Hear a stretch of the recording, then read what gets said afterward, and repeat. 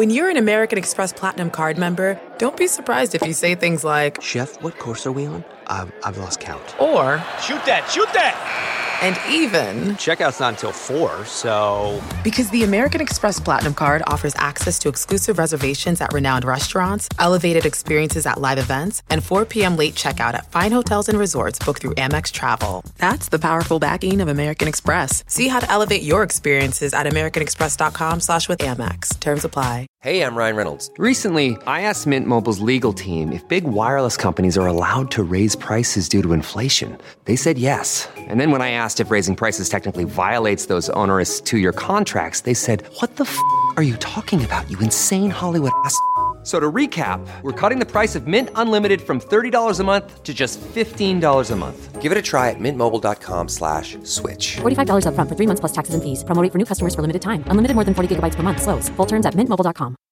Welcome to the Nerdist Podcast number 313. Short intro this morning, because right now I'm in Tacoma, Washington, and I had to do radio all morning, and I haven't eaten today. So the fact that I am starving is your gain in the way of not going long on this intro. So I would remind you that we're going to be performing at SF Sketchfest at sfsketchfest.com in San Francisco next weekend, which would be the 31st, 1st, and 2nd. I believe the 2nd of February is our live podcast there. So check that out online. I would like to thank Carbonite for sponsoring this episode of the Nerdist Podcast. Carbonite is online backup. If you're someone who kind of seldom backs up, or you're like, what's the worst that could happen? Well, losing all of your information is the worst thing that can happen, and it sucks it hard when that happens, because there's no one to punch but yourself. So backup, I recommend backing up on hard drives, but I also back up on the cloud as well. With Carbonite, your files are automatically and continually backed up, so use Carbonite. It's easy to restore them when you lose stuff, because machines do fail. They die. Sometimes you have to take them out back. Your better backup plan for home and small businesses, Carbonite. Plans start at $59 a year. Start your free trial today at Carbonite.com. Use the offer code NERDIST to get 2 bonus months with purchase. That's Carbonite.com, and enter the promo code NERDIST. Peter Farrelly is today's guest, a guy that I've kind of known, not super well, but certainly enough that I'd be like, "Hey, Pete," and he'd be like, "Chris, how are you?" And then we high five, and then probably go talk to other people. But he's great. I love Peter Farrelly as anyone who's ever worked with him will tell you that he's one of the nicest guys that you could meet. Just a nice, a regular dude who's made some fucking amazing comedies with some fucking amazing people. Movie 43 opens today. The day this podcast dropped. I probably don't have to justify that every time. You guys understand how this stuff works. But Movie 43 is sort of like a mega sketch movie, kind of in the vein of Kentucky Fried Movie. And that opens today. We talk a lot about it in the podcast, so you'll hear more about it. And also some amazing facts about some of those comedies that I mentioned before, things I didn't know. There's some good Bill Murray stories in there. This podcast has it all. So here we go. In retrospect, I guess this was about the same as a normal intro length, so I didn't really shorten it that much at all. And I'm actually making it longer by continuing to talk now. I'm awesome. All right, here we go. The Nerdist Podcast, number 313, with the wonderful and kind and hilarious and cool Peter Farrelly. Now entering Nerdist.com.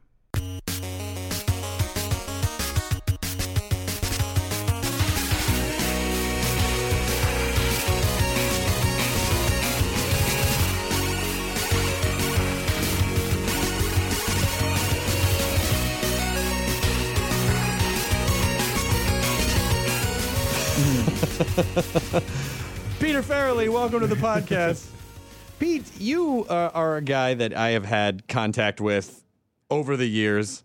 I think the first time I met you, I was doing a radio show in Los Angeles.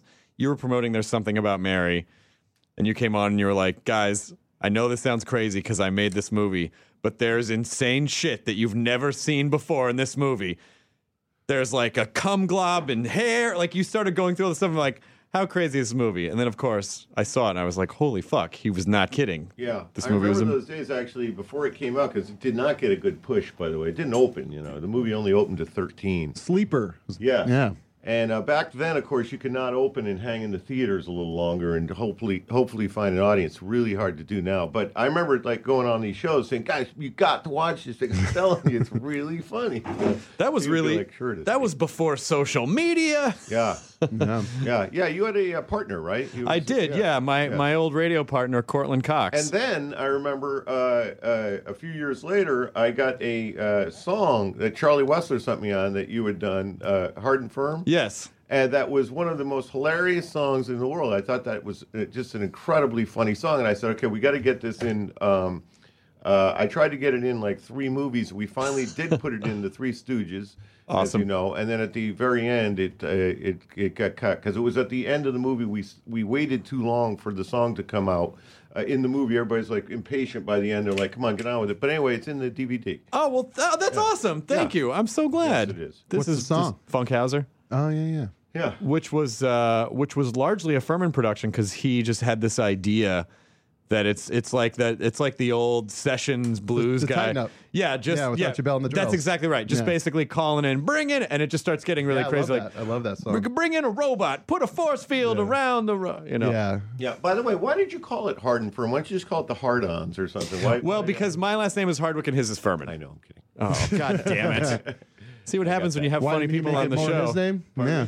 Yeah, well, this is a new thing that I'm trying where someone poses a rhetorical comedy question, but then I try to answer it with real information. I like that. That helps me. Basically, I've become Twitter. It's like no matter how sarcastic you think you're being on Twitter, someone's like, here's the reason. You're like, God damn it, that was a joke. Come on, guys. Fucking Oh, back I me know. up. But when you guys recorded, you were the only one that got headphones, right? I was the only your one that got power move. headphones. Mike was not allowed headphones in Hard and Firm, and that's why it's so amazing. He guessed all of it. He guessed it. The mix. Yeah. You know, that's one of the horrors of doing interviews is that, sarcasm is lost on it. Like, I actually think of this sometimes.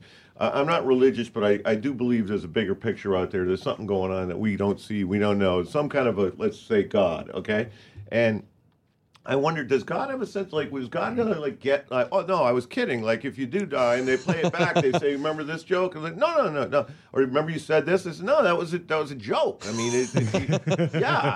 I did say that, but that wasn't real. The whole point was that it's how absurd that is. But yeah, I made the world in 7 days. No, that was a joke. Like, oh, well, it only took me 7 days. Yeah. I always hate that when a comedian dies and they, like at the Laugh Factory, it'll say, make God laugh. But the concept of making someone laugh means that you're surprising them, and you cannot surprise an omnipotent being. Yes.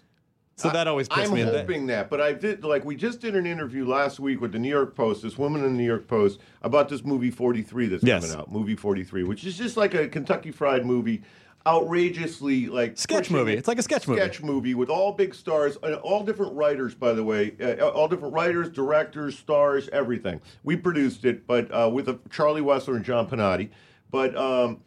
we were joking around with the woman on the phone, and she's talking. Did anybody say no? I said, yeah, George Clooney told us. By the way, I don't know what the language... Anything you want to say. Yeah. Okay, I said, yeah, George Clooney told us to fuck off. Now, George Clooney didn't tell us to fuck off. He just passed, like people do in a movie, right? And then other things like, how did you get all these stars? She said, we guilted them into it. Well, the article comes out, and she says these stars did not want to do it. They were guilted into it. George Clooney said, fuck off. When they and just told it, like, without the sarcasm part, which is horrifying. Yeah. It's one and it's one of those things that, like, you realize, like, oh, okay, I can't do press anymore because they just take whatever you say and switch it around. It was complete, and we were all laughing, having a good There's time. no format or font for sarcasm, and I, for the longest time, have wanted to pitch reverse italics. So anything that leans to the left, sarcasm. I like that. I like to think that if So, like, there's a Dick is keyboard, sarcastic? Yeah. if there's a keyboard where when you press the keys harder, they kind of get bigger and smaller. So it's like, oh, I get it. That's actually a really good idea. Yeah. Like a sensitive. Patented. What? You already patented that? Just now. It. You just I could just say it and then Yeah. it's done. no. I think it is. Yeah. They have to run through. It's done. There's Here's- paperwork. Here's the Of course, product. they would say, they'd come back and they see the date on this. They say, well, he was the first one to do it. I'm going to mail this podcast to myself, and that's Don't poor open it. man's. No, I'm not going to open it. Okay. No, I'm just, It doesn't matter. No matter how much, no matter what you say, Glee will still steal it like they did with Jonathan Do you Colton's guys- song. Are you familiar with the website FARC? Yes, Yeah. of course. Fark okay. Fark's great. is a pillar of the internet. Yeah, I believe I was the first person ever to use that word. It was in my book, The Comedy Writer, where this woman calls this guy a fark. She goes, "You're a fark." He goes, "A what? A fark." He goes, "What's a fark?" "A dog, thank you, idiot." It was what she called a dog Cock. penis. Oh. A FARC, F-A-R-K. And so I went back and I sued them. No, I'm kidding. But, no, but I do claim, I think I introduced the word. Wow. But A they, whale's by the way, just to be clear, he didn't pick it up because I actually looked into it and he had been using it for another thing. Well, FARC's been around for a really long time, and they used to like FARC was sort of the one of the original places where people would go and. Like there were a lot of memes came out of FARC. Right. A lot of classic memes you would see came out of FARC. A meme's been around that long? Because I just got on the whole meme thing in the last 6 months. I'm like, meme? Oh yeah. I think that's how long they've been around. I can never tell anymore with internet. Since the time internet is weird. I don't know how soon we started calling them memes. I think the word meme came from Richard Dawkins. Yeah. I think Richard Dawkins. Richard Dawkins, the guy who wrote the God Complex. The God Complex. Yeah. Oh, okay. I thought you meant the host of. No, that's Richard Dawson. Family Feud. Yeah, the host of Family Feud didn't do really anything internet related. No, I was surprised. I know. You'd think. He's been waiting the entire time. I don't know a lot about the internet. You'd think that the anchor of Match Game. Yeah. Actually, no, he started 4chan. Huh? Yeah, Richard Dawson. Richard Dawson started 4chan. Yeah, exactly.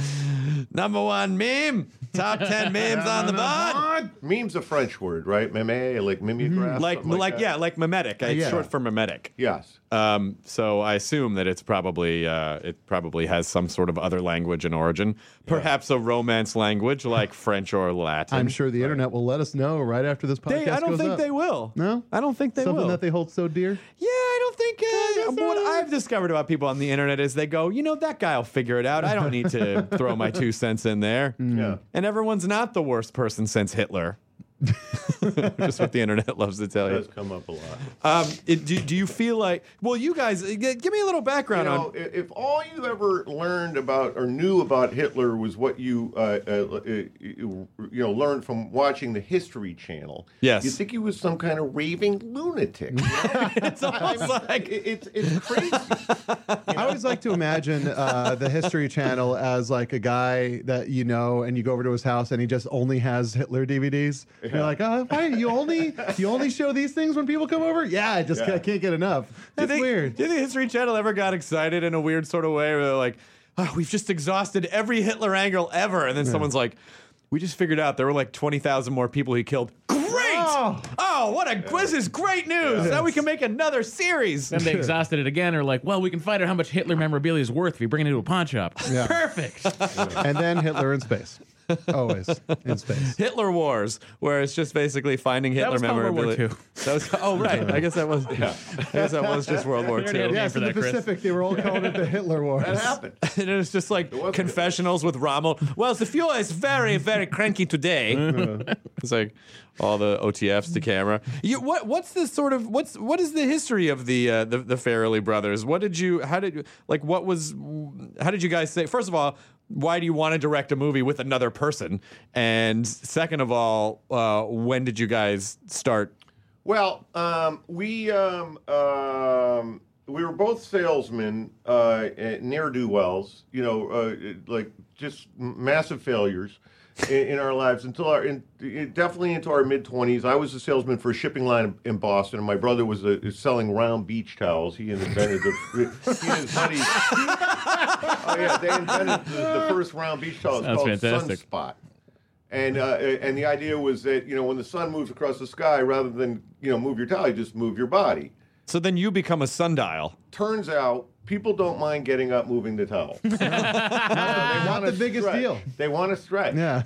And maybe they're going to the beach, so they just kind of shake it off a little bit. In any case, so we were both floundering. Hard to fold too, a round beach towel. Hard to fucking fold that up and make it. Yeah, but you can fold yourself up like a burrito. But then the idea was though that the logos, most logos are round. So you have Coke and Budweiser and all the things. You figured all these companies would jump on board. They didn't. I am surprised. I actually think that the round beach towel is it just one of those things where it's like green ketchup? Who wants that? I don't know. They patented it. It was called Sunspot. They actually got the patent. And the other thing is they weren't great businessmen. My brother and his buddies. They weren't like the greatest businessmen in the world. So they were, when you sleep till 2 and then get up and make like a couple calls and then go to the bar, you're not gonna, It's not going to happen, and that's kind You're of basically cleaning up your throw up with your sunspot surplus. Yeah, a lot of that. So anyway, it didn't work out. But anyway, in my mid-20s, I got the notion to start to write. I wanted to write, and I had the advantage of being a total failure and everything, so nobody stopped me, basically. And I remember at a premiere once, I had a friend of mine named Jimmy McDonald come up to me, and he went to high school with me. He was top of the class. He was captain of the hockey team, went to Yale, played hockey at Yale. I think he was a captain of the hockey team there. He did everything. And he said, man, you are so lucky. You had the ability to fuck up. He goes, because when you are a fuck up, the world is your oyster. You could do anything, and nobody's going to stop you. He said, like, if I'm on a path, I was like kicking ass. And if I said all of a sudden, you know what, I'm going to go become a waiter and start writing stuff, they said, no, Jenny, you're going to law school or business school. Come on, man. So you credit your success to failure. Absolutely. And I a few years ago we did a what do you call it? A speech at a college. What's the end of the year speech? Commencement speech. Thank you. And at Roger Williams University in Rhode Island, and first thing I said was, how many people here graduated with honors? Everybody stand up who did. Let's give me a huge round of applause. Like, all right, that's spectacular. Now I'm going to talk to the rest of you, because that's who we were. We're the 2.0 guys who are sitting there at the end of college thinking, what now? We're done. There's no way that we're going to recover from this. But you can, because now you have the world open to you. You can do anything. Like when I decided to write, I remember telling my parents I was nervous about it, and they were just, go, good. You want to do something. Yeah. I remember when I started college, first week of college, I met with my advisor, and he goes, so what's your major? I said, I don't know. He goes, well, you have good math boards. How about accounting? I said, okay. I majored in accounting for 4 years. On that. Wow. And then I got out of college, and my father said, so what now? I said, I don't really know. He goes, you're 22 years old. You have no idea. When I was 7, I knew I wanted to be a doctor. I became a doctor. You know nothing? I was like, no. I was one of those guys who, and a lot of my friends are, who really didn't decide or find what they want to do till at least mid-20s, and sometimes like late 20s, early 30s, even late 30s. Yeah. I have friends who woke up one day and said, God damn it, I wish I'd done this. And if they did go on at that point, basically if you love something, you're going to do well at it. Right. Well, I think there's sort of a thing where, because particularly in stand-up, most comics, with a few exceptions, don't really hit it until their 40s, because you kind of spend your 20s fucking around, and then maybe in your 30s you decide what you want to do, and then you spend your 30s really honing that, and then that takes like a decade sometimes to pay off. So it can be a long. Of course, Louis C.K. is like, everybody's like, where's this guy been? Do you think he just got funny? No. How about Larry David? Larry David, Seinfeld, he was in Dangerfield. Dangerfield didn't make it till he was in his 50s. Exactly. But if you stick with it and you love what you're doing, I mean, I wrote for, about 12 years before I ever got a movie made. Oh, my gosh. Yeah, but I was selling screenplays, so I was making money, but nothing was getting made. But I was happy as a clam. I will honestly say I was as happy then as I am since I started getting movies made. Like, I was having a nice life. It wasn't all about, if your identity is your job and the degree of success in your job, you're probably not going to be that happy. You got to have an outside life, and I did. What was your outside life? Just fun? I was single and at the time, and I was, running around, going to parties, hanging out, playing golf, just traveling. Someone says, hey, you want to go to Miami this week? Yeah, let's go. I'd go there, Because you're screenwriting, so you can basically just whatever you wanted to do. And then I met my wife toward the end of, I want to clarify this because I didn't meet my wife after it happened. I met my wife a few years before things hit. Yeah. But that was, I always look at that like, I think I wasn't ready for this to happen, honestly, because if it had happened when I first came out here, oh man, I would have been doing blow and doing everything and just fucking up left and right. But by the time I met my wife, I was grounded. I had a good thing going, and then I could accept it. It's pretty interesting that there are people who just make a very decent living just selling scripts to studios that never get made. Like someone can have 10 scripts at all the different studios, and you've never heard of them. but they just keep, I think once you're sort of in that system, then you can just keep churning out stuff to the studios. To a point. I have to say, at the time we finally got our first movie made, I was really nervous that somebody was going to wake up and say, hey, wait a second, these guys have been doing this for years. Nothing's getting made. Maybe we go to somebody else. Because we sold 15 screenplays in 9 years, and we were making a good living, but nothing was getting made. But the way it would happen is this. You'd write a screenplay, and like Eddie Murphy would read it. He'd say, I love this. I want to do it. And then we'd meet with him, and everything's, this is unbelievable. It's getting made. And then he'd say, you know what? I'm going to direct it. And then the studio would say, they wouldn't say it, but you could see them like, oh, no, we don't want him to direct this. Because if he directs a movie, by the way, that's a year or two of his life. And he was the hottest guy in Hollywood at that time. He could make 3 movies in that time at least. And so they don't want him stopping to go direct a movie. So then they budget the movie that's probably like a $7 million movie, and they budget 55. Oh. They're like, no, you're going to need this, going to need that. It's going to be 55. And then Eddie's like, oh, okay. He loses a little enthusiasm. He goes away. And then we find someone else for it. And they say, I want to do it, but I need this director. And that director is making a movie. And then we finally get that director interested. He said, yeah, I do it with that actress, and she's that actor, and that actor is now making a movie. And it goes back and forth. And it's just like this nightmare where you cannot get everybody on the same page. And earlier you were saying, why would you direct a movie? Well, that's why. Because we knew we needed 3 things. You need a good screenplay, you need a star, and you need a director to make a movie. So if we cut out one of those, which is the director, then we only have to get the star. We write the screenplay. So we started they said, who's going to direct it? So we are. And nobody blinked.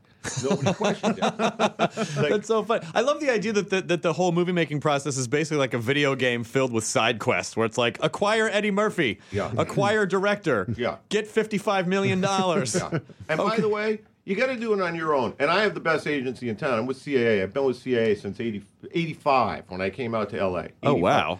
Richard Lovett, who runs CAA, and Adam Kane are my guys. And Richard, he was just made an agent at that time. And these guys are fantastic. They've done everything for me. They couldn't be better. I love CAA. However, you really have to, it's not just sitting back waiting for your agent to find stuff. No. I think a lot of people get tricked, especially because the larger agencies, if you don't really have stuff for them to do, they won't do it. And I mean, it's not necessarily that they don't want to. It's just they're momentum machines.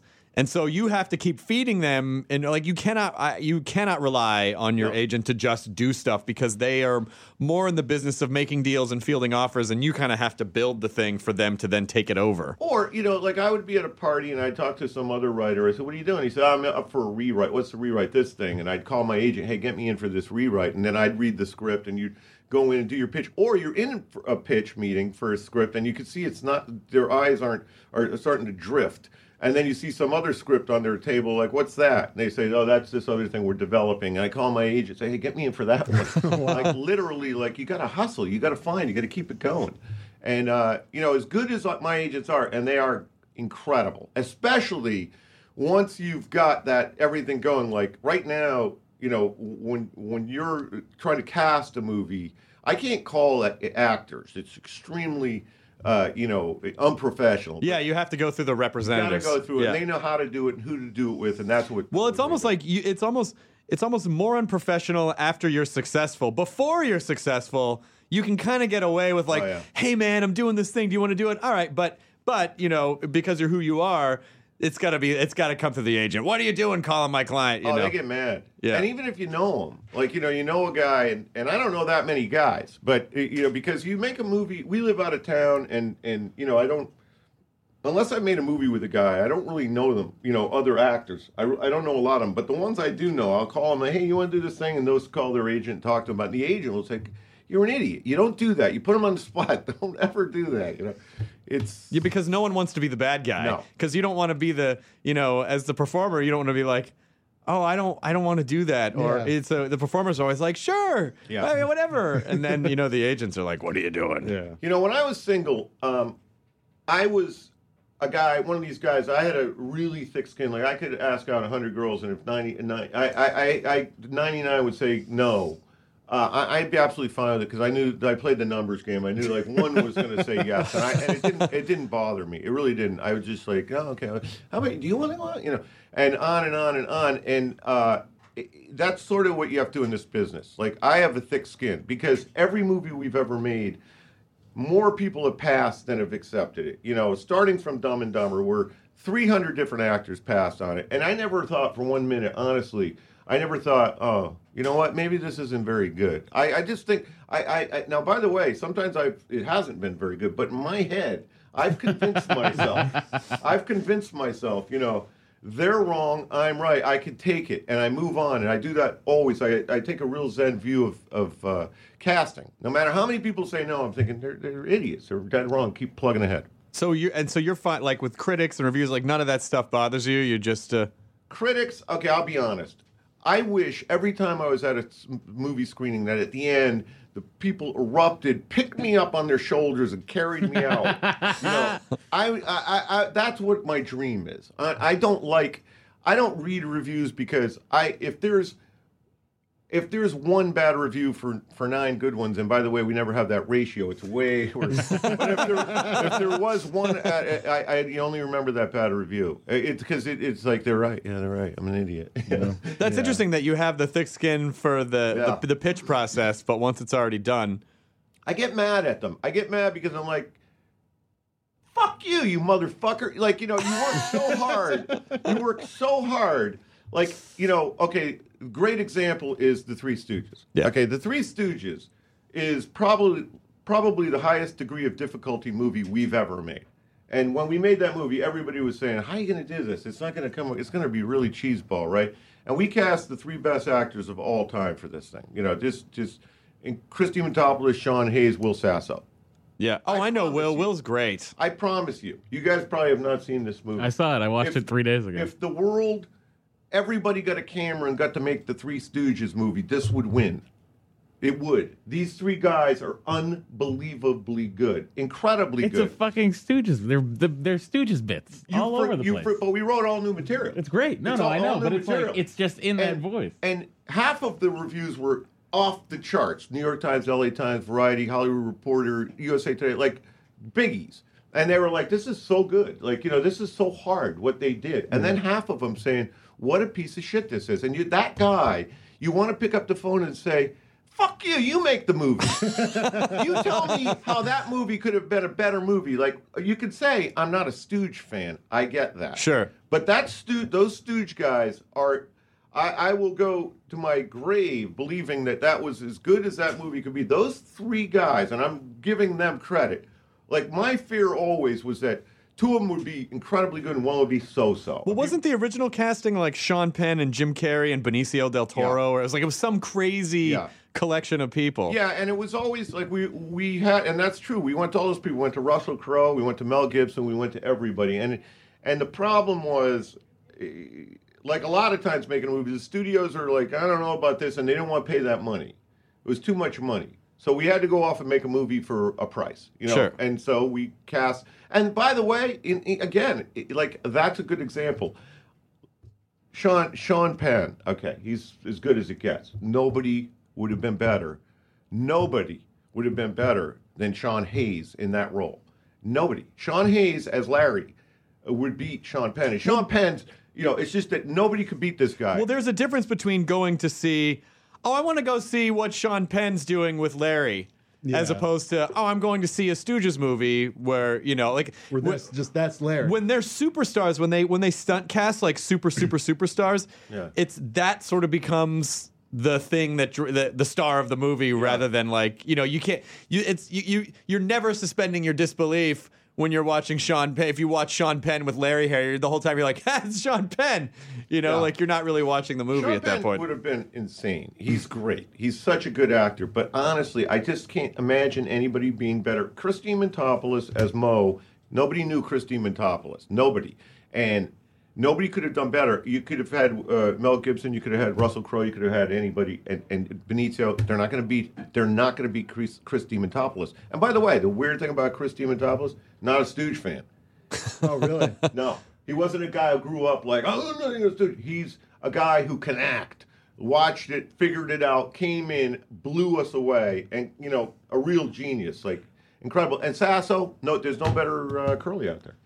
Wow, those original I was wondering if it would have been fun to was like doing films in the 30s like the internet now, where it's like, oh, this is a fun new thing. I guess this was catching on, or did they really understand the film industry when they were making it at the time? Did they really understand the impact that it was going to have, and and how important it was to the world? Or was it just like, oh, this is just a fun new medium we're playing in?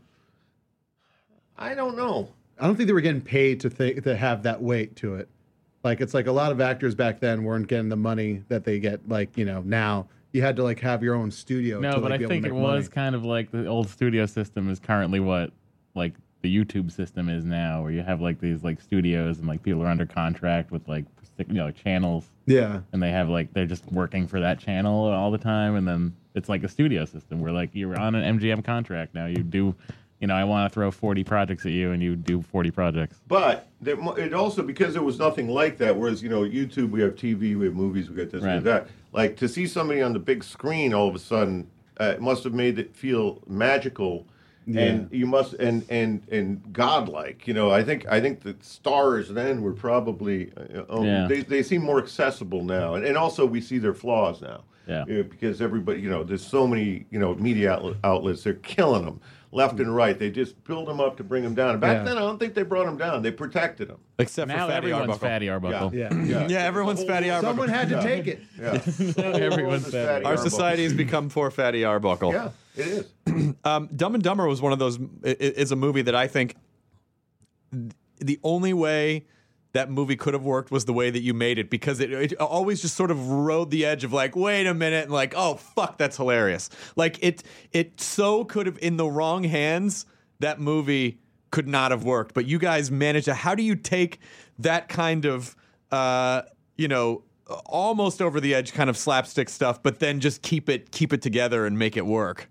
Well, again, it was a good thing in the sense that we couldn't get it made for 5 years. And during those 5 years, we just the script kept getting better and better and better. And to the point where I had friends who we'd go out at night, hang out, and, when we come back to the apartment 2, 3 in the morning, they literally would say, hey, Pete, would you read Dumb and Dumber to us? This is, long ago. And because he hasn't heard it, this guy. And I would sit there and I'd read the whole thing for an hour and a half. And that's the guy's honest truth. And they'd be sitting there toasting him up, listening to him, just dying, And during every one of those readings, you hear something. Like you say, oh, this part's a little weak. I find myself rushing through this area.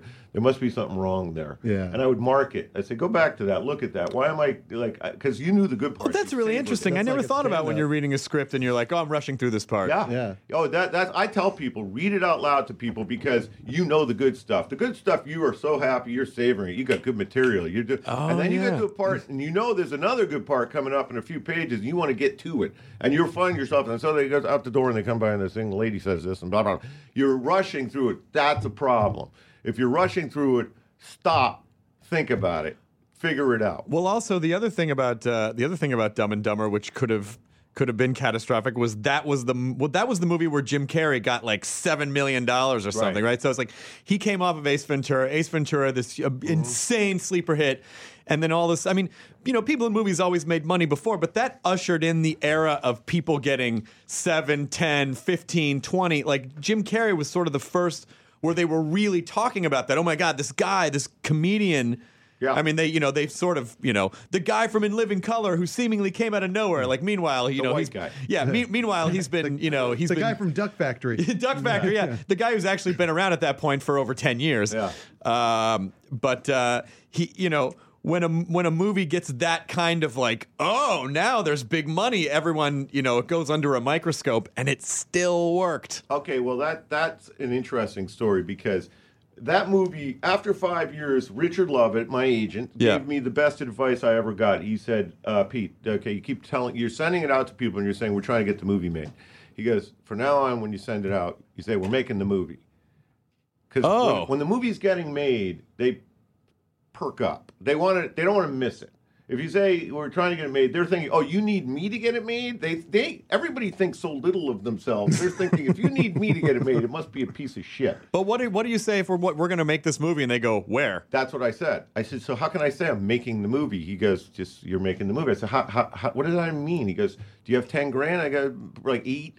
He goes, make it for $8,000. Just make the movie. It's been done. You do it for $8,000. So in your head, you're making the movie. You're not lying. You're telling them we're making it. And when we started saying, hey, look, we're making this movie, all of a sudden people started paying attention. That's crazy. Yeah, and the studios, we had these guys who were the Pettis brothers in Washington, D.C., who had financed a couple of the Coen brothers' early movies. We sent it to them, and they read it, and they were great guys, and they said, yeah, well, you know what, we'll give you $100,000. And we're like, oh my God, it's a movie now. It's a real movie, $100,000. It's a big movie now. And so we had $100,000, and then New Line read it, and they said, yeah, we'll give you $1 million. And we called the Pettises. We were like, we felt horrible because the Pettises gotten the ball rolling. We were like, hey guys, these guys are going to give us $1 million. I don't know what to do here. They go, God bless, go ahead, great. Oh, wow. They couldn't have been cooler, nicest guys in the world. But so now we had $1 million to make the movie. We were going to do a movie. Then Jim Carrey read it, right? And the budget got up to, they offered Jim Carrey. He had made Ace Ventura, but it wasn't out yet. And they offered him like, I'm trying to remember, it was like $200,000 to do the movie. And Jim said, no, I want $300,000. And they said, no, it's $200 or nothing. And then Ace opened, and it was number one. So then he gets to call back. Then Nick Stevens at UTA gets to call, who was his agent, gets to call and go, okay, that 200, I think that's going to have to be $7 million. No, this is what happened exactly. He goes, they call and they say, okay, we'll give you the 300. He goes, no, I want 500. The movie's number one. We want 500 now. They say, you're not getting 500. We'll give you 400. No, we want 500. Then next week, the movie's still number one. Okay, give you 5. No, I want 750. 4 weeks in a row, that movie was number one. And finally, it was $7 million. And that's exactly what happened. They could have had him way cheaper, but they kept coming just short. And his agents, to their credit, said, no, we're holding up. And then after the 4th week, all of a sudden it's 7. He got 7. The movie was made for 16. Oh my God! Yeah. And by the way, they didn't want Jeff Daniels. I love Jeff Daniels. Yeah. Jeff Daniels is a god. And one of my all-time favorite movies is Something Wild. Mm-hmm. Something Wild Melanie Griffith. It's a masterpiece. It's a total masterpiece. It's the movie I've seen more than any movie in the world. It's Jonathan Demme, and it's just incredible. It's Ray Liotta's first movie, I believe. And Melanie, and it's just a spectacular movie. So I knew how good he was from that movie. I'd seen him in other things, but we said, we want him. They said, no. We got to get a comedic actor. And we're like, what does that even mean? Like, he's a great actor. He's not writing it. He could do anything. And they said, no, we don't. Finally, we got Jim Carrey. He said, Jim, you gotta realize this is the guy. Jim read with him. He said, no, that's my guy. I want him. So he said, no. Jim backed us, said, we want Jeff Daniels. And at that point, the studio, I want to say they offered him like $50,000 to do the movie, and knowing Jim's getting 7, and he took it. Oh, what? Said, okay, I'll do that. They were just trying to scare him away, and he just, no, fucking do it. But he got a back end. He ended up seeing money, down the road, a lot of money. Jeff Daniels seems like one of those guys that's just. He's an actor. He likes to work. He likes to act. Like and then he disappeared into the Midwest and opened a theater. Yeah, it's like he just loves the craft of acting, and he loves being, and he's.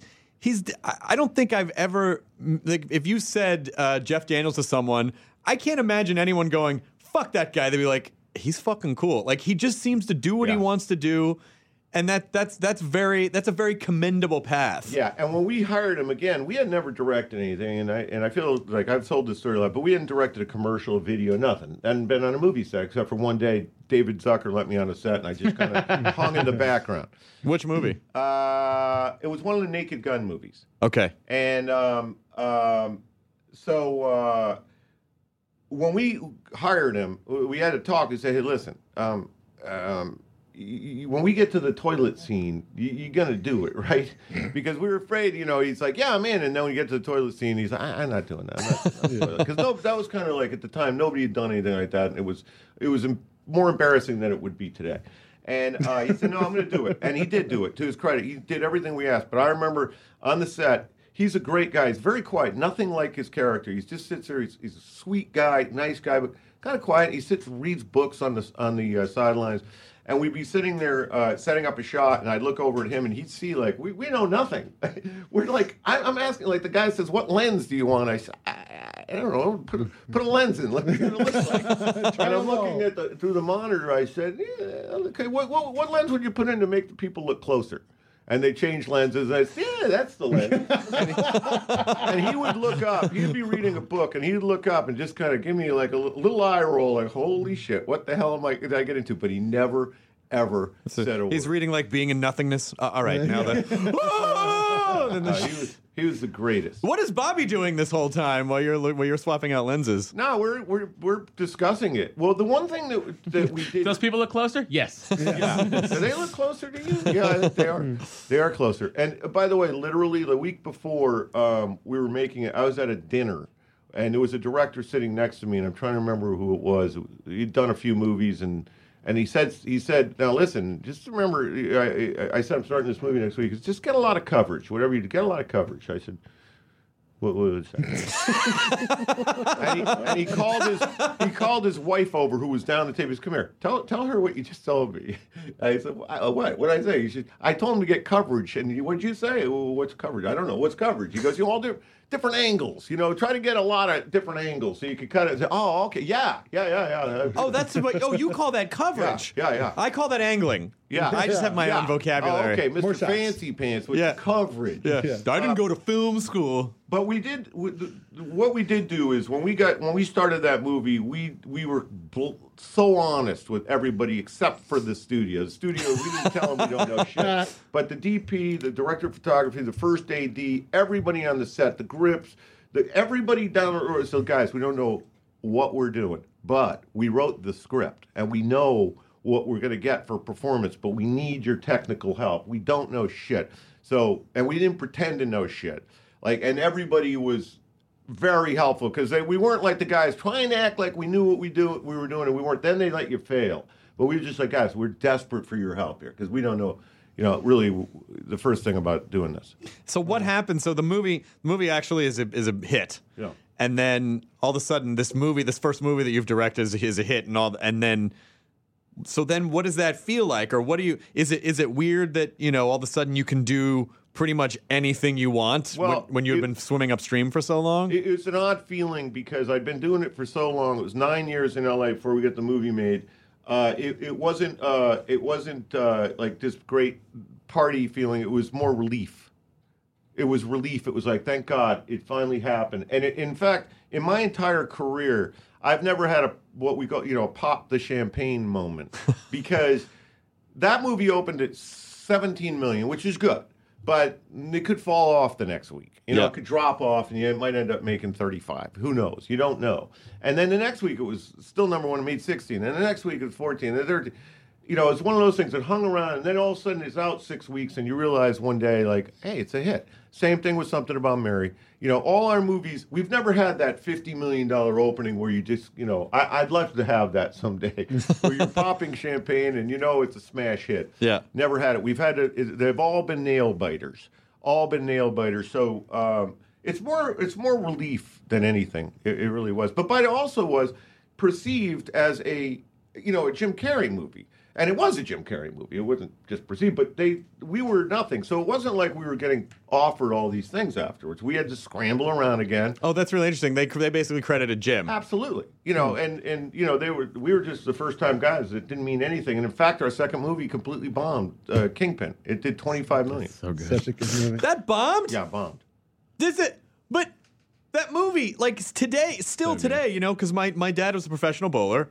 Uh-huh. And so people always say, what does your dad think of Kingpin? I go, well, my dad likes the movie, but he always says to me, well, it's a cute movie, but I used to hustle. That's not really how it went down. I'm like, yeah, Dad, I know. The Amish don't bowl on the tour. What are you fucking thinking? Where are you going to suspend your disbelief? But Kingpin is another one of those movies, even though it may not, then that's surprising to me to know that, because I just assumed, Kingpin, everyone knows Kingpin. Everyone, Bill Murray, Woody Harrelson, everyone. Everyone. And there's a lot of... By the way, it was a painful thing because a week beforehand, the studio called, it was MGM, they said, it's going to do 18 opening weekend. We're like, awesome, spectacular. And then about 3 days before that, 4 days before it opened, they said, yeah, it looks more like 13. I thought, oh, okay. Well, that's still good, And then the day it opened, they said, it's going to do 8. And then it did 5. Oh, wow. It did 5 opening weekend. It did 1.6 or 7 the first night. It did 5. And then the next morning, first of all, you're devastated because you never see it coming. You love the movie. It seems so good, and yet all of a sudden it's a flop. And the reviews weren't great. You got great reviews from Siskel and Ebert. They saved the day. On Sunday, we're sitting there, got bad reviews, didn't open, and they gave us a review. It was on Sunday morning, and they said, this is why you get into the business for movies like this. We laughed so hard, and they looked into the camera and said, guys, the guys who made this movie, I'm talking to you. Thank you. Thank you for this movie. I swear to God, it was the only thing that kept me going for 6 months. It was my God. so painful. And that, by the way, the morning it opens, you get the phone call from the producer or the studio. And I'm like, well, guys, it opened during it was during the Olympics, 98. And I said, guys, well, what do you expect? You open during the Olympics and you have no ads on the Olympics because they had no ads on the. They said, well, that's not your crowd. I was like, what? The world's not our crowd? So I said, guys, what do you expect? You didn't have ads. He goes, Peter, hey, look inside. It didn't work. Oh, it didn't work. I was like, okay, thank you. Bye. That's fucked up. Yeah. But did it ever end up ultimately making money? Monster hit on DVD and on video. It was the first movie ever to be number 1 on video 4 weeks in a row after never being in the top 3. It was 5th, its first week, and it didn't get any better than that. Did you call that guy back and go, hey, I just looked inside and it says, fuck you? Yeah. No, it did great. And to this day, like, I was out with people one time, a couple years ago, and they were talking about, like, Kingpin. And I said, how much do you think it made? And there was, like, 4 people at dinner, and they all bet, I don't know, 160, 180, 190? Like, 220? I said, no, 25 total. Jeez. People forget that it didn't do well. So ultimately, as an artist, if that's what we are, then the one thing you want is to be seen. You want people to see what you do, and so everyone saw it. So it was a cultural hit, even if it didn't make $200 million. But guys, I just feel like that movie is part of pop culture. It's not. It's not a movie that made $25 million and disappeared. I mean, it's the movie where where people go and they always say the same thing when they talk about Kingpin. They're like, Kingpin, fucking Bill Murray. Like they always. You've literally worked with pretty much everyone, or at least most of the people that a comedy nerd would want to work with. Like Bill. How was Bill? How was Bill Murray? Okay, this is Bill Murray.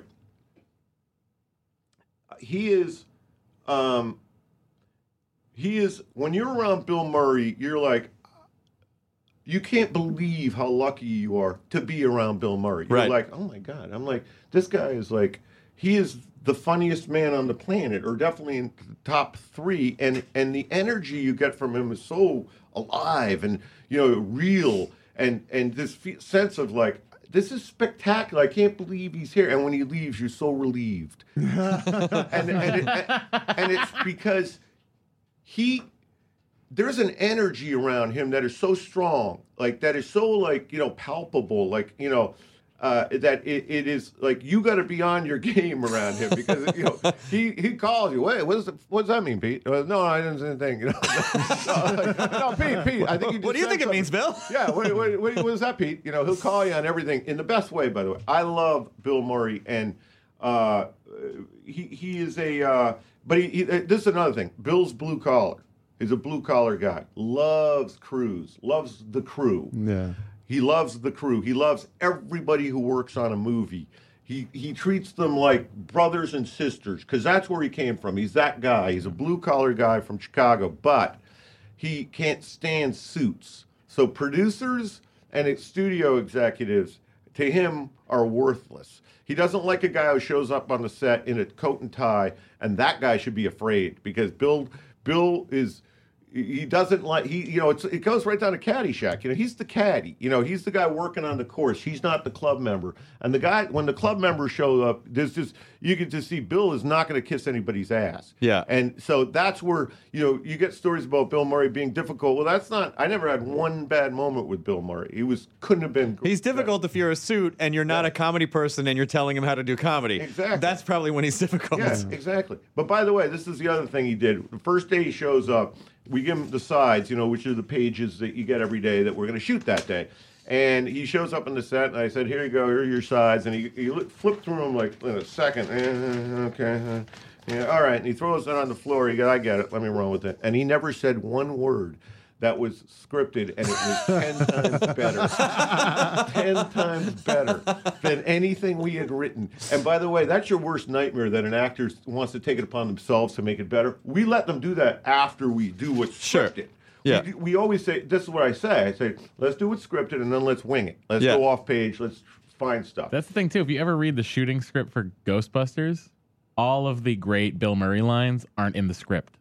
Because he came up with all of them. Oh, yeah. Like everything. Every fucking great line you think. Gravy train with biscuit wheels. You're like, where the hell did he get this? Just looking at the girl like, hi, not you. That's just, that's not scripted. None of this is scripted. And it's way funnier than we could have ever done. So there's like a feeling when you're with Bill, it's like it's a joyful experience, and you're so alive for that time when you're with him, but it takes all your energy. When he's like improvising in a scene or just improvising his lines, does he stay within it enough for like the other actors like Woody Harrelson to be able to respond to properly, or do they have to then go off script? They might have to go off a bit, but basically he's not changing who that guy is. Yeah, he's getting it to the thing, and he makes them better because now a lot of times if you're not responding to something scripted, it's way more real. So even though it's the same tone, same direction, it's funnier. It helps them. It absolutely helps them. And by the way, that's the other thing. Loves actors. Bill loves actors. He respects actors. He gives them a lot of rope, and he helps them out. He's very helpful. He just doesn't like suits. If a guy shows up with a suit, I just literally say to him, "You shouldn't be here." Bill's here today. Oh, Bill's not going to like this. Bill is not going to like you. Why? What did I do? I said, you got a tie on, man. He's going to fucking flip out. Well, that's probably why he just has an answering machine or, like a voicemail service where you just pitch him stuff that you want him to do. I loved. I saw an extended version of Kingpin where there was more scenes showing how much of a scumbag Woody Harrelson's character was. Yeah. What was the like? Was it a time thing to cut those out? Like like the money the money in the convenience market store. Yeah. Like that was like I was seeing that scene. I was like, oh, like it's such a simple thing that like you understand him so quickly at this point. Like where he's gotten to, what he's become. And like I was wondering, like, was it a time thing that cut it out, or was it just kind of a? No, it was a time thing because it's a funny thing. It's like your song, the Hard and Firm song. And the truth of the matter is this: that was a spectacular thing. And when you play it on its own, everybody's like, you'd say, why would you ever cut that? Well, the reason it was cut is because it came about 8 minutes from the end of the movie. And at that point, the audience has got this feeling like we're winding it down. And then when you start a big musical number out of nowhere, they're like, you're kidding me. Not like if we had placed that, and I learned after we did this, if we had placed that in the first act or beginning of the second act, that would have flown. That would have been great. But that's what happens. Like you have so many jokes and you're getting pressure from the studio, take it down because they want it shorter. Like our comedies run a little longer. Like most of them, like Kingpin and Dumb and Dumber, those are hour 48. Yeah. And they don't feel like it. You would expect 90 minutes from those kind of comedies. So we were already adding stuff, but the studio's like, no, this is too long for a comedy. So you find them out. Like I remember there was one scene in that movie that just bugged me. I cut. I'm mad at myself for cutting, which was, there's the thing early on where Woody's flossing and Randy says, "Hey, what are you doing, Mr. Munson?" He says, "Flossing." He says, "Flossing? Where'd I get Munson from?" He goes, No. My name's Munson, but what I'm doing is flossing, and that stayed. But later on, we had a scene where right before the big match, Woody's throwing up in the bathroom, and Randy comes in and he says, "What you doing, Mr. Munson?" He goes, "Barfing." He goes, "Where do I keep getting Munson from?" and we cut it because it was at the very end. Again, it was at the very end, and it just felt. And I remember the studio saying, "Enough, get on with the bowling tournament," But I kicked myself that I caved on that one. And then something about Mary. Is it?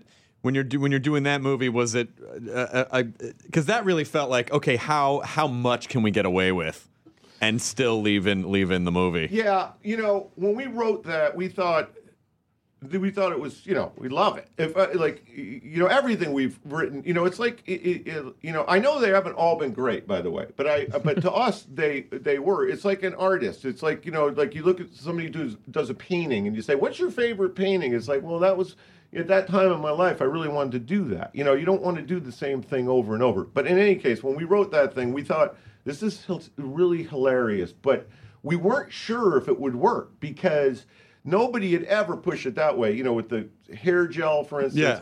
And the studio definitely didn't think it worked. They said, you can't do that. That's an NC-17. You're not going to do that. So no, let's try it because we believe that, that if it's for humor, it's R, and if it's for titillation, it's NC-17. We think we get through it. So it was very, very hard to make. And the great moment that we had there was that nobody was doing that. Mm-hmm. Nobody was doing that. So that's why we really snuck up on people, and that's what humor is. When you surprise them, and they're thinking you're going this way, and you go that way. And you can't do that so much anymore. And that's why we kind of did get away from that. That's so funny to me because that's so funny that they were nervous about that because once the movie hit and did well, I remember. Oh, maybe it was when the DVD came out or the VHS at that time. I guess DVDs that time too. But as part of the ad campaign, they were like, and it'll have you asking the question, what's that in her hair? Yeah. And all of the spots advertising it had the hair. There's and something about that hair. So it's really funny that they, again, it's just, the studios, they're capitalists. So if they go, oh, it worked. All right, now let's do all cum hair jokes. Yeah, exactly. And by the way, that's where we get the gross out thing, which was always troubling to us. I hate that term, gross out, guys, because it wasn't funny because it was gross. It was, I've seen gross. Like there are movies where people are just gross, and that was funny because it was an elaborate setup led to that. You hadn't seen the girl in 17 years. His friend talks him into jerking off. Yeah. He loses the thing, which is like a very Seinfeldian thing. Like, where the hell did that go? What happened to it? It ends up in his ear. George, where's the cum? Did you see where the cum went? Jerry, I just found some cum in my apartment. Exactly. It ends up in his ear. Then she's like, what is it? He comes up with the idea, it's hair gel. Then you cut to later. It's an elaborate thing. It's not just gross. And for critics to simplify it and say, oh, it's gross out comedy, is like, you don't understand comedy. It's so much more than the mechanism of it wasn't just to show cum. The mechanism was he really likes this girl and he wants the date to go well and something horribly awkward happens and he still has to go on the date and he doesn't want to ruin it. I mean, like that takes it out of gross and makes it really human. Yeah. Yeah. No, it was we did it because we thought it was funny, and ultimately it worked out. But by the way, we shot it two different ways because Cameron Diaz said, I don't know, what if this doesn't work? What if it isn't funny? And we had to agree that could happen because it could end the movie. The women in the audience say, Jesus, that's horrible. And the guys be grossed out when it's in her hair. That was a possibility. When we tested it, that didn't happen. People went through the roof. They were howling. And but we shot it two ways. We shot it with the hair gel, and then we shot it. So you could have gotten around that scene if it didn't work. And that was just to protect Cameron because we didn't want her walking down the street and have people yell like, hey, come ahead! 15 years. Come ahead. Yeah. What was the like getting Jonathan Richman in as the kind of narrator? Jonathan Richman, because he appeared in Kingpin and yeah. I'm a huge Jonathan Richman fan, and he grew. He's from Massachusetts, and when I was a kid, we used to listen to WVBF and. Jonathan Richman, The Modern Lovers, they would play, and it was just spectacular. I always liked him. So when he came to L.A., I would always go see him. And I really liked him, and we had put him in Kingpin. And then we were watching him at a show, and we had just written something about Mary. I was with my brother, and he played a song in the show. And we said, hey, that would be perfect for something about Mary. It was like, I can't remember the song, but it was something that pertained to the movie. And they played another one that did. We said, hey, that's a good one, too, for this scene. And then my brother said, hey, wait a second. You know what? Let's pull the Cat Ballou thing. Do you remember Cat Ballou? They had Stubby Kaye and Nat King Cole. He popping in occasionally just to, fill you in. Well, like a Greek chorus, basically. Exactly. Yeah. Well, they went to the store. And Greece, that would be the technical term, yes, a Greek chorus. but also, it gave that movie such a fresh spine. Yeah. And something like really fun to keep going back to, just like wraparounds. I don't know. It was all the elements of that were so much fun. And you've you guys clearly have an eye for, you caught Jim Carrey at the beginning of his thing. You caught Ben Stiller right before. Like, that was kind of right around when Ben Stiller broke, because before that, he was a funny guy that some people remembered from the Ben Stiller show. And he was doing like small indie, he was doing dark indie movies. Well, not just dark indie movies, but he popped up in Happy Gilmore for a minute. Yes. And he was heavyweights. Yeah. He was a funny guy that would pop up in movies, but was not really a star at that point. By the way, you know who it came down to for that movie? For Ben Stiller's role, it came down to Ben Stiller, Owen Wilson, Jon Stewart. Oh, shit. Oh, wow. Jon Stewart was very, very, very close to being the guy. He was spectacular. Very close to being man, I'm going to jerk off before I go on this date, man. Yeah. That's my Owen Wilson. That's my Jon Stewart. Hey, welcome to the Daily Show, man. That was not as good as your Owen Wilson. History leads you to believe jerking off in a movie, Peter. But what were we saying right before that? I wanted to tell you something. We're talking about Greek choruses. The first time we tested that movie, I was sitting behind a row of African American women. They were sitting right in front of me. They were all like 21, 22 years old. And it starts with Jonathan Richman in the tree. You pan along, and he's starting to sing this song. And this girl, and I was sitting there all nervous. How's this going to go? And this woman looks at her friend, and she goes, "This is bullshit." Swear to God. I was like, okay, well, we're going to have to cut Jonathan. Yeah. And then the next time he came up, she kind of giggled. And by the end, every time he comes up, she loved it. And that woman won it over. I was literally going to cut the thing. I thought, okay, this isn't working right away. This is a nightmare. When they're filling out the forms, it's like, excellent, good, fair, unsatisfactory. This is bullshit in all caps. Wraps around the page. But movie 43. Yes. We should talk about for a minute. That's a good idea. Now, I knew about this movie because Charlie Wessler reached out it was quite a few years ago now, and said, we're going to do this like sketch movie, and I pitched him a couple ideas, and nothing ever worked out, but I've been aware of it for a really long time, so I'm glad that it finally got made. But you guys got huge people. Well, it's an interesting movie because it wasn't shot. It's a $6 million budget, so we didn't have a lot of dough, and Charlie wanted all these superstars, who he eventually got. So the way he would do it, and the way he got them, by the way, because Charlie is the guy who could call actors. He actually knows everybody in town. He's sort of like a Zelig type character. Yeah. He was a PA on Empire Strikes Back. He's been around forever. He knows everybody. So he literally would call people like Richard Gere and say, "Hey, Richard, we're doing this like sketch movie.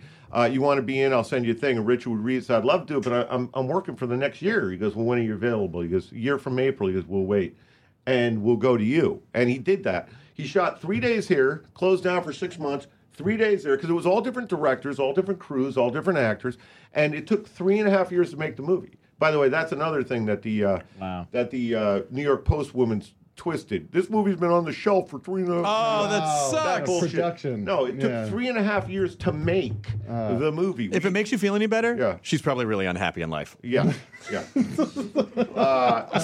Wow, why do I feel better about it? That's true. And you got James Gunn is one of the directors there and there. Yeah, it was just sensational people, but this is the hardest R movie you will see this year, without question. It is, like, people say, well, do you have, like, it's a Charlie Wessler movie. It was his baby. I directed 2 of the shorts. There were 15 different directors. There's a bunch of different writers, all different actors. And but we really, really push it. And people are like, do you have a little, like, the heart that you have in there? It's no heart. No, there's no heart at all. It's just for laughs. It's like what you'd see on Funny or Die, except there's no, there's a ceiling on Funny or Die. But like Kentucky Fried Movie, Amazon Women on the Moon, like it's a sketch movie. It's the thing that the Zucker brothers did so beautifully. And then no one, I can't think of any other really big sketch movies since the early 80s. Sorry, go ahead. Well, there's been like elements of sketch, like UHF is kind of a sketch movie, exactly. Sort of, but that at least that had Brain Candy. But Brain Candy and UHF's definitely, like, there was still a through line. Yeah, there is a through line in this too.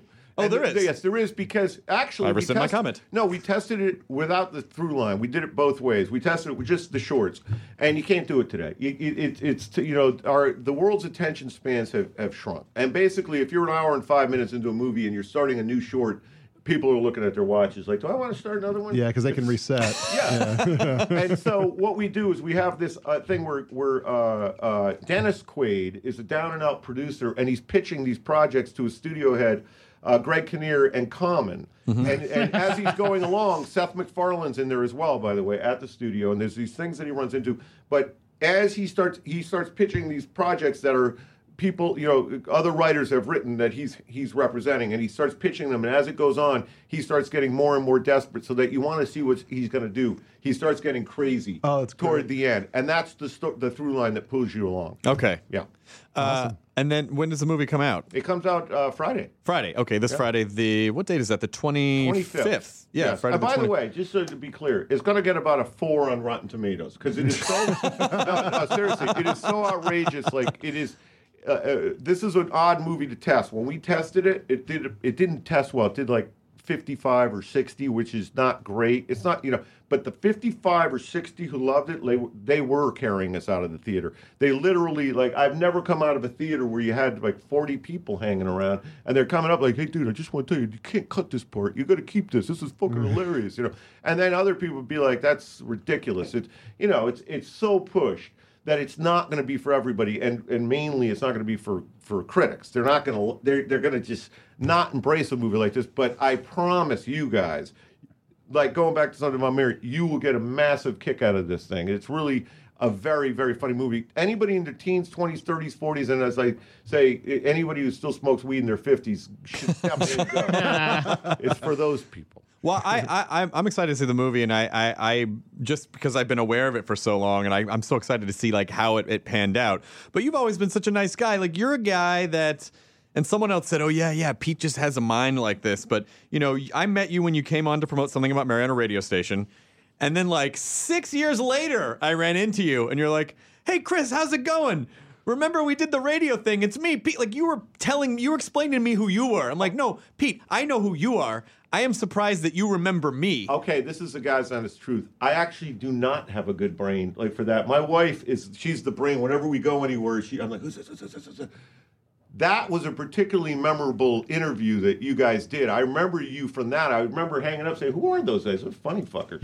We had a lot of laughs on that interview. That was fun. That's why I remember that. Okay. Because I really am not that good at that. I'm terrible at it. Because I was dating a girl at the time who was friends with Gary Valentine, who I also knew from doing stand-up, who's Kevin James's brother. Right. And we were at a party, a New Year's Eve party or something at Kevin's house, and you were there. And that was 5 years after that interview, and that's when you remembered me. And I remember saying to my girlfriend at the time, how the fuck does he remember? There's one interview that he must have done out of a million. Yeah, but I also knew you before that, because you used to host a show, a TV show, I right? did, yeah. Yeah, and I remembered you from that. When we did the radio thing, you're the Chris Hardwick who did. What was the show you did? It was it was a dating show or something? It was Jean-Paul Sartre's Singled Out.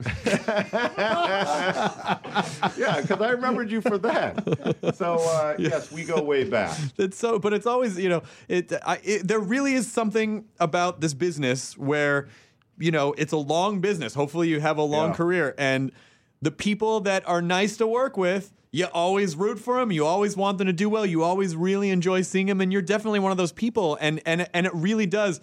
I'm sure you've worked with people who are dickheads before, and you don't have to say who, but, people who are dickheads, the first opportunity that someone has to not work with you, they will not work with you because it is not fun to work with dickheads. Yeah. Well, that's a truth, but we haven't worked with real dickheads because I literally call around.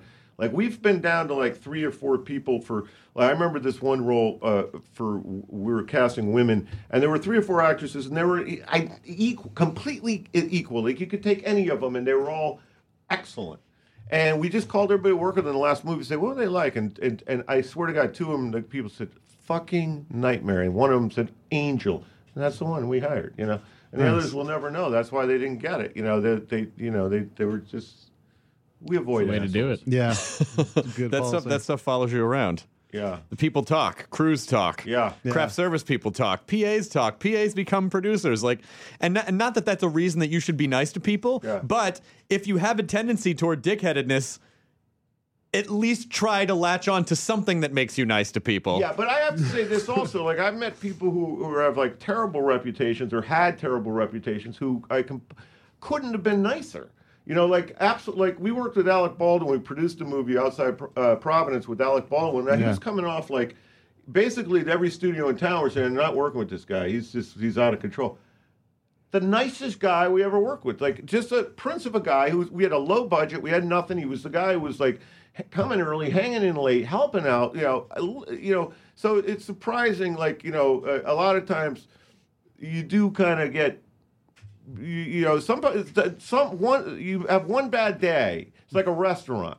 You have one bad day, and that could follow you, and it might not be accurate. Or, Alec Baldwin also seems like a guy, because he's pretty fucking smart, that probably has the same Bill Murray thing where it's the studio heads where they just rub him the wrong way. Like studio people just rub him the wrong way. Well, he's got his opinions, so he does have his opinions. Yeah.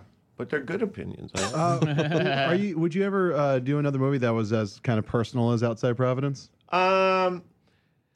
Well, I wrote a book called The Comedy Writer, which is talk of doing into a movie, which is semi-autobiographical. It's based on when I moved out to L.A., but it's completely true. People say, "Wow, this happens." No, that didn't happen. That's fictional. That's why it's called a novel. Right. it's not an autobiography. But I would do something. But I wouldn't want to. You see, like I didn't do Outside Providence. I wrote the screenplay and handed it over to Michael Careni. And he did a great job. And I wouldn't want to direct Comedy Writer, but if someone else did it, somebody who I really admired, I would definitely cut it loose. Otherwise, I have no interest in having it made. Really, I don't care if it gets made. But if someone impressive came along and said, "I'd like to do," I said, "God bless it. Go ahead. Here, just give me $1. You got all the rights." I like to ask writers this question, which is, how do you get past the wall? It's just that where you have those days or time periods where you're just like, you're staring at final draft or whatever you're writing on and goes, nothing. There's just fucking nothing. Like, how do you get past those? We get that all the time. And what it is you just don't stop. Like, first of all, when we start writing a screenplay, we have 2 weeks of that. Where you sit there the first day, like sitting around like, "Hey, you see the game? What happened? What was Brady doing, by the way?" And, Belichick, he kind of blew it at the end of the first half. What's he not calling timeout? Fucking ridiculous. I know. And so you do that. Why does he stop? He had that on third down. Matt, it's not about that. Matt, it's not about that. Matt, he was just using it as a hypothetical. It was just an example in the story. Damn it. I'm in pain from that, by the way. But you have a few days talking about that shit, and then, you some reading the paper, and then some in this, and laughing and telling jokes, inside things. And then finally, after 2 weeks, somebody said, "Hey, what the fuck are we doing? We got to work, And so we get going. And then along the way, you hit these big things that would be called writer's block. People like say, "Do you ever get writer's block?" I say, "Well, that's the whole process of writing." For me, I mean, it's like overcoming that thing where you've got nothing and you're sitting there. And I find if you don't quit, it's gonna come. It may take a day, it may take a week, may take a month. And when it gets really bad, we get in the car. This is what we do. We get in the car and we drive. I'll drive cross country. I've done it 22 times, by the way, cross country. And we just go. And my wife knows it. When we're struggling and I'm coming home, I get nothing today, nothing again. She goes, "Just go somewhere." I'll get in the car and I will drive straight to Canada, to Vancouver and back. By the way, something about being in a car for me. And it is, first of all, you're locked in with the other guy. Okay, yeah. There's none of that timeout, phone calls, all this stuff. We don't take cell phones. I don't have a cell phone. Never had a cell phone. And we don't take any of that stuff. And you go along and you're just talking. And eventually, and also when you're in a car, you can't do this sitting on a couch. Because when you're sitting on a couch, part of your brain is thinking, you could be making those calls right now, or you could be doing dishes, or you could be cleaning that up, or what about your kid's school, or all these things that you can be doing. But when you're driving, you're doing the only thing you can do, and driving's second nature. You don't have to think about driving. So you're doing it without thinking of it, and it frees your mind to think clearly.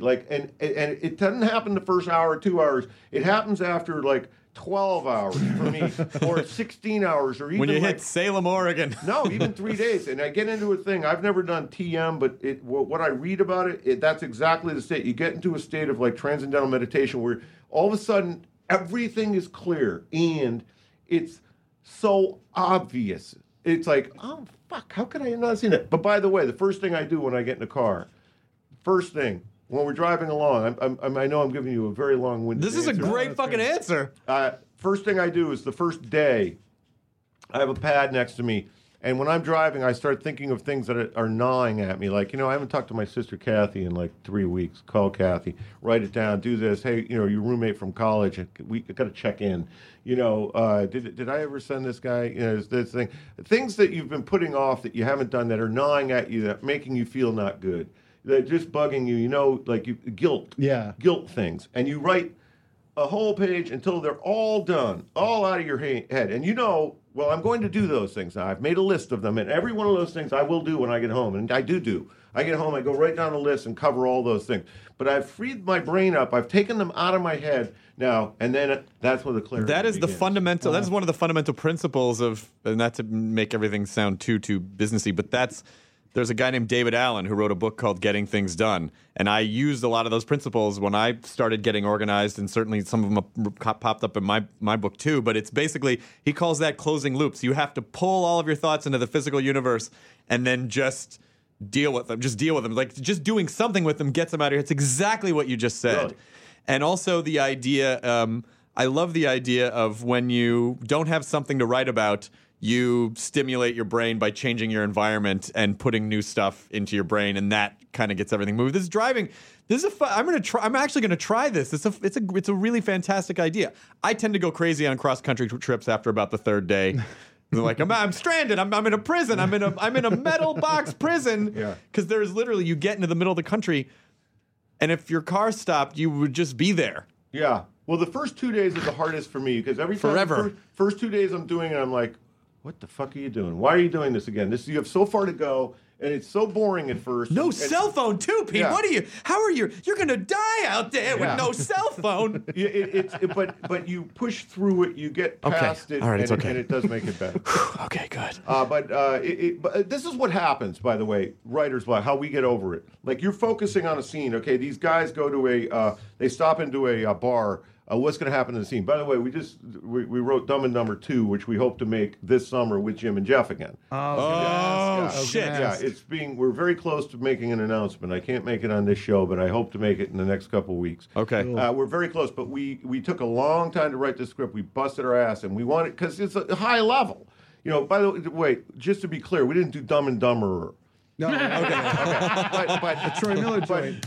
But we didn't want to make Dumb and Dumber 2 unless it can be as like Dumb and Dumber. And so we really busted our balls. But you drive along and you're thinking, they're in the bar, what happens at the bar? And then somebody says something dumb like, just in talking about something else, somebody says something really stupid, and you say that, that's something they could say. And then all of a sudden you start making lists of dumb things like that. And then all of a sudden it just takes off into a way you weren't expecting it to go. Like, we made lists of like dumb expressions, like, even a blind squirrel's right twice a day.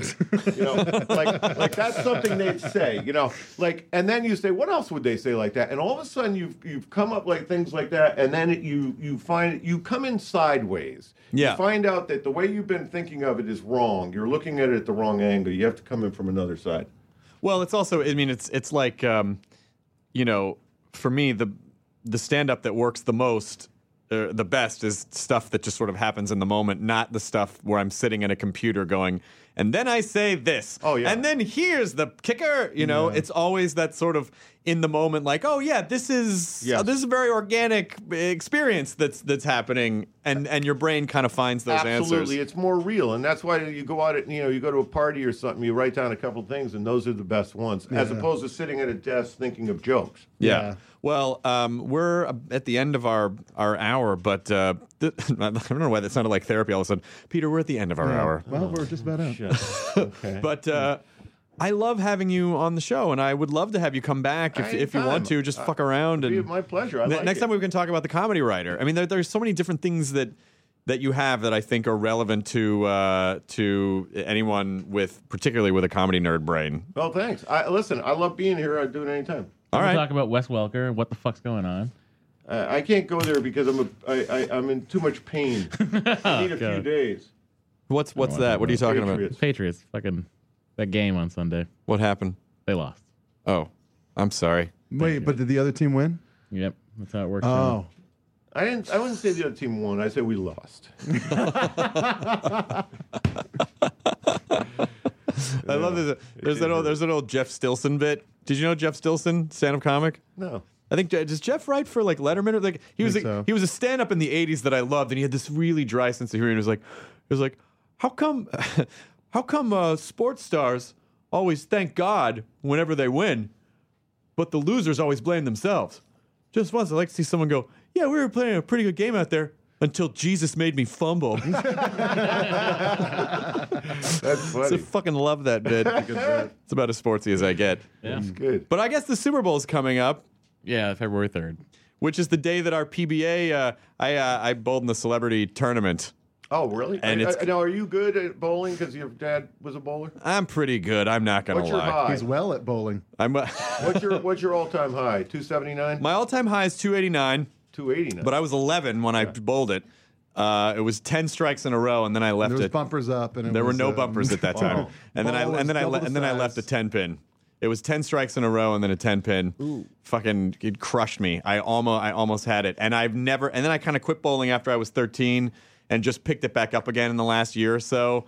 But the fact that I've never bowled a perfect game is gets under my skin. And then my half-brother, who lives in Tennessee, just bowled a perfect game. He got to it first, and he's sort of a casual bowler. And he got to it first. So I credit my brother, Eddie Hardwick. Who is an actual person. I like the idea of a 14-year-old washed-up bowler you. Yeah. You guys don't even know. Get the fuck out of here. Drinking sarsaparilla at the bar. Hey, Chris, I'm not that 10-pin. You fucking get out of my You just start inhaling whatever they wax the floor with. Yeah. Climactic scene in Kingpin where Bill Murray had to have 3 strikes in a row. We were figuring that's going to take some time, but we had, by the way, 1,500 people we shot it in Reno, Nevada at the bowling center. Silver Legacy. Yeah.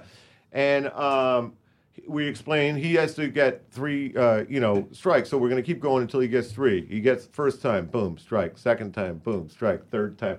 The fucking place erupted. Oh, my God, of course. 3 in a row. Bill Murray strikes the first 3 he tries, and that's why that crowd goes out of their mind. They couldn't believe how fucking love because they'd seen Woody bowl, and it wasn't pretty. Yeah. That is so Bill Murray. I need you now more than ever. Yeah. Well, Pete, thank you so much for being here. Thank you, Chris. Enjoy your burrito, everyone. Now leaving Nerdist.com. Enjoy your burrito. Welcome to Pura, the most pristine, safe, climate-stable city on Earth. A haven amidst the wreckage. Here, you're safe from heat domes, superstorms, water bandits in the outer lands. There's no crime in Pura. No murder, no suicide. And best of all, there's no cost to join us. In Pura, we promise to keep you safe. They killed her! You took everything! In a world that doesn't feel so safe anymore, we're waiting for you. Here, in Pura. The Last City is a new scripted audio drama from Wondery. Enjoy The Last City on the Wondery app or wherever you get your podcasts. You can binge all episodes of The Last City right now, ad-free on Wondery Plus. Get started with your free trial at Wondery.com/plus.